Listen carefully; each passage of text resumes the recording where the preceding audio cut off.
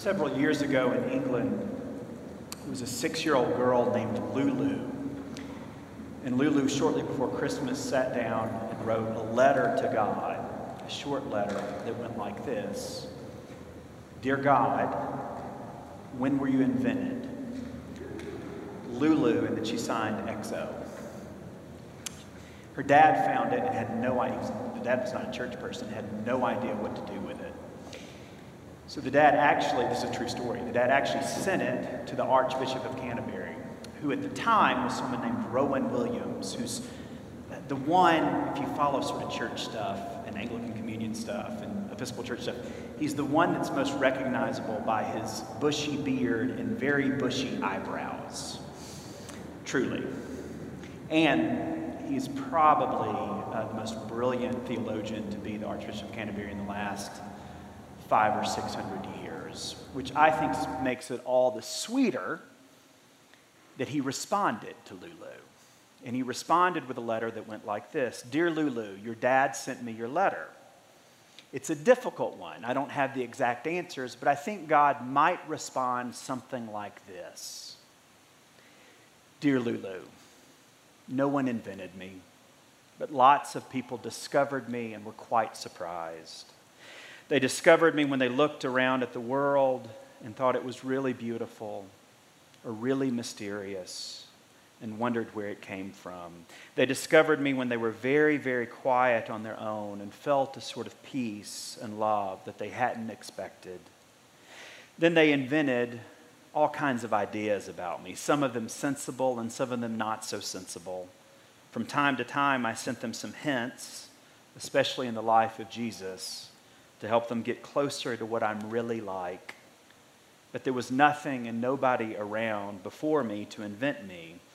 Rather like someone who writes a story in a book, I started making up the story of the world and eventually invented human beings like you who could ask me awkward questions. Archbishop Rowan then concludes, and then God would send you lots of love and sign off. I know God doesn't usually write letters, so I have to do the best that I can on God's behalf. Lots of love from me too. Archbishop Rowan. It's a lovely letter. And I think it's also true. I think it's true that God really was not invented by human beings. And, miracle of all miracles, that God was not invented even by the church. Although we sometimes act like we did invent God, or even worse, that we're in charge of God, or that we can lay boundaries around who God is and who God loves and things like that. But no, God was not invented. And that's in part where John's gospel begins the Christmas story. Not just simply with the birth and Mary and all of that, but John begins the story in a much larger frame. In the beginning was the Word. And the Word was with God, and the Word was God. This is really the starting point of the Christmas story, not the miraculous details, not all the color and all of that. This really is the beginning that God and God's Word from the very beginning is communicating, is free, is living, is creative, is self-communicative, and constantly creating and communicating with that it created. And the translation word here is a little too pedantic. It also means that God's personality was in the beginning, that God's intelligence was in the beginning communicating, that even God's story is in the beginning and constantly communicating with us. And what it means is that we live in a world from our very first breath that is just cloaked and saturated in God's presence and is therefore very, very mysterious. And the Word was made flesh and dwelt among us. I love it where Archbishop Rowan writes that some people discovered God and were very surprised. And I think that's the key. I think that's one of the great keys in life. In order to really trust that you've encountered God, how surprised are you? When have you been surprised by God?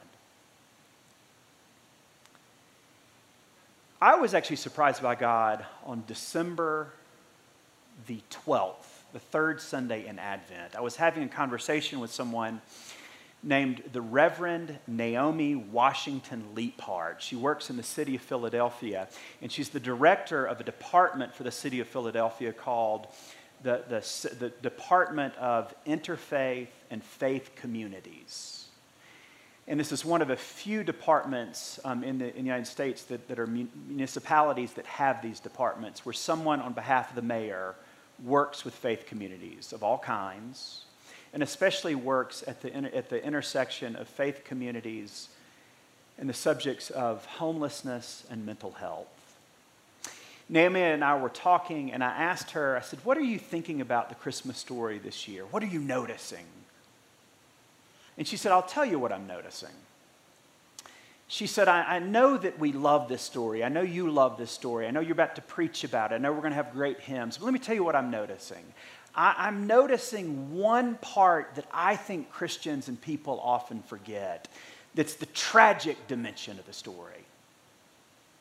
And it comes from Luke's gospel. Now let me pause for a minute before we look at Luke's gospel. I'm really excited to look at Luke's gospel with you because our gospel comes from John. John is my favorite gospel. This cathedral is named after John's gospel, but John's Christmas story is a little abstract. The Christmas story most of us sort of recognize and feel. The Christmas story that we had a Christmas pageant with lots of children based upon last night comes from Luke's gospel. Can you imagine if we tried to have a Christmas pageant based on the gospel that you've just heard? But it's in Luke that we get all the pathos. It's Luke that we get all the details. It's in Luke we get all the color and the feeling. And it's in Luke chapter 12, verse 7, that Luke reaches one of his crescendos and says, Mary gave birth to her firstborn son and wrapped him in bands of cloth and laid him in a manger, for there was no place for them in the inn. And Naomi said, that's the piece that I'm thinking the most about this year. That's the piece. Because we live in a country and a world with staggering homelessness.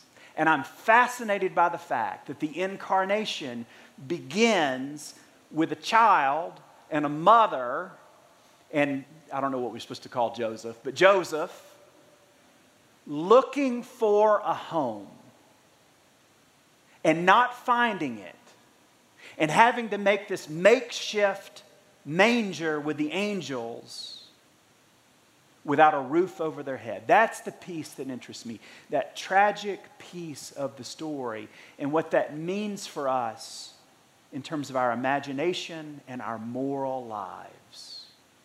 Do we see Jesus being born in those who are literally seeking shelter? I'm going to tell you, I've preached Christmas, I've been a priest 20 years. I've preached Christmas 20 years. I haven't preached that message before. And probably it's just not what I notice in the Christmas story. It's not what I first think about. And that's probably largely due to the fact that I've had a roof over my head every single day of my life. Luke 2:7. Mary gave birth to her firstborn son and wrapped him in bands of cloth and laid him in a manger, for there was no room for them in the inn. God surprises me with the depth of this Christmas story and all the layers of meaning. And one of the essential layers of meaning is that God is literally in Jesus and with Mary and Joseph, literally seeking shelter. From breath one, seeking shelter. And that means that God, even now, makes a home with anyone who is seeking a roof over their heads, seeking a place of security, seeking good company, seeking a place to be home, seeking even joy.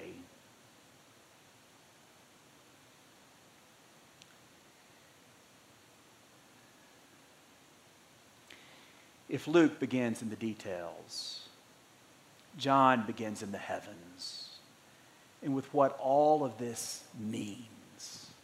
Not just what it feels like, but what it means. And the Word became flesh and dwelt among us. This too is about the meaning of Christmas. And John's clue here for what it's all about is the word flesh. And flesh in the original language means not just Jesus, not just Mary, not just the first century, but all human flesh for all time, which means me and you. And it means that God is making a home with us spiritually. And that as you and I search for our community, as you and I search for our home, as you and I search to be at home in this world, as you and I search for meaning and purpose for why we are here, that God in Christ is joining us on that search.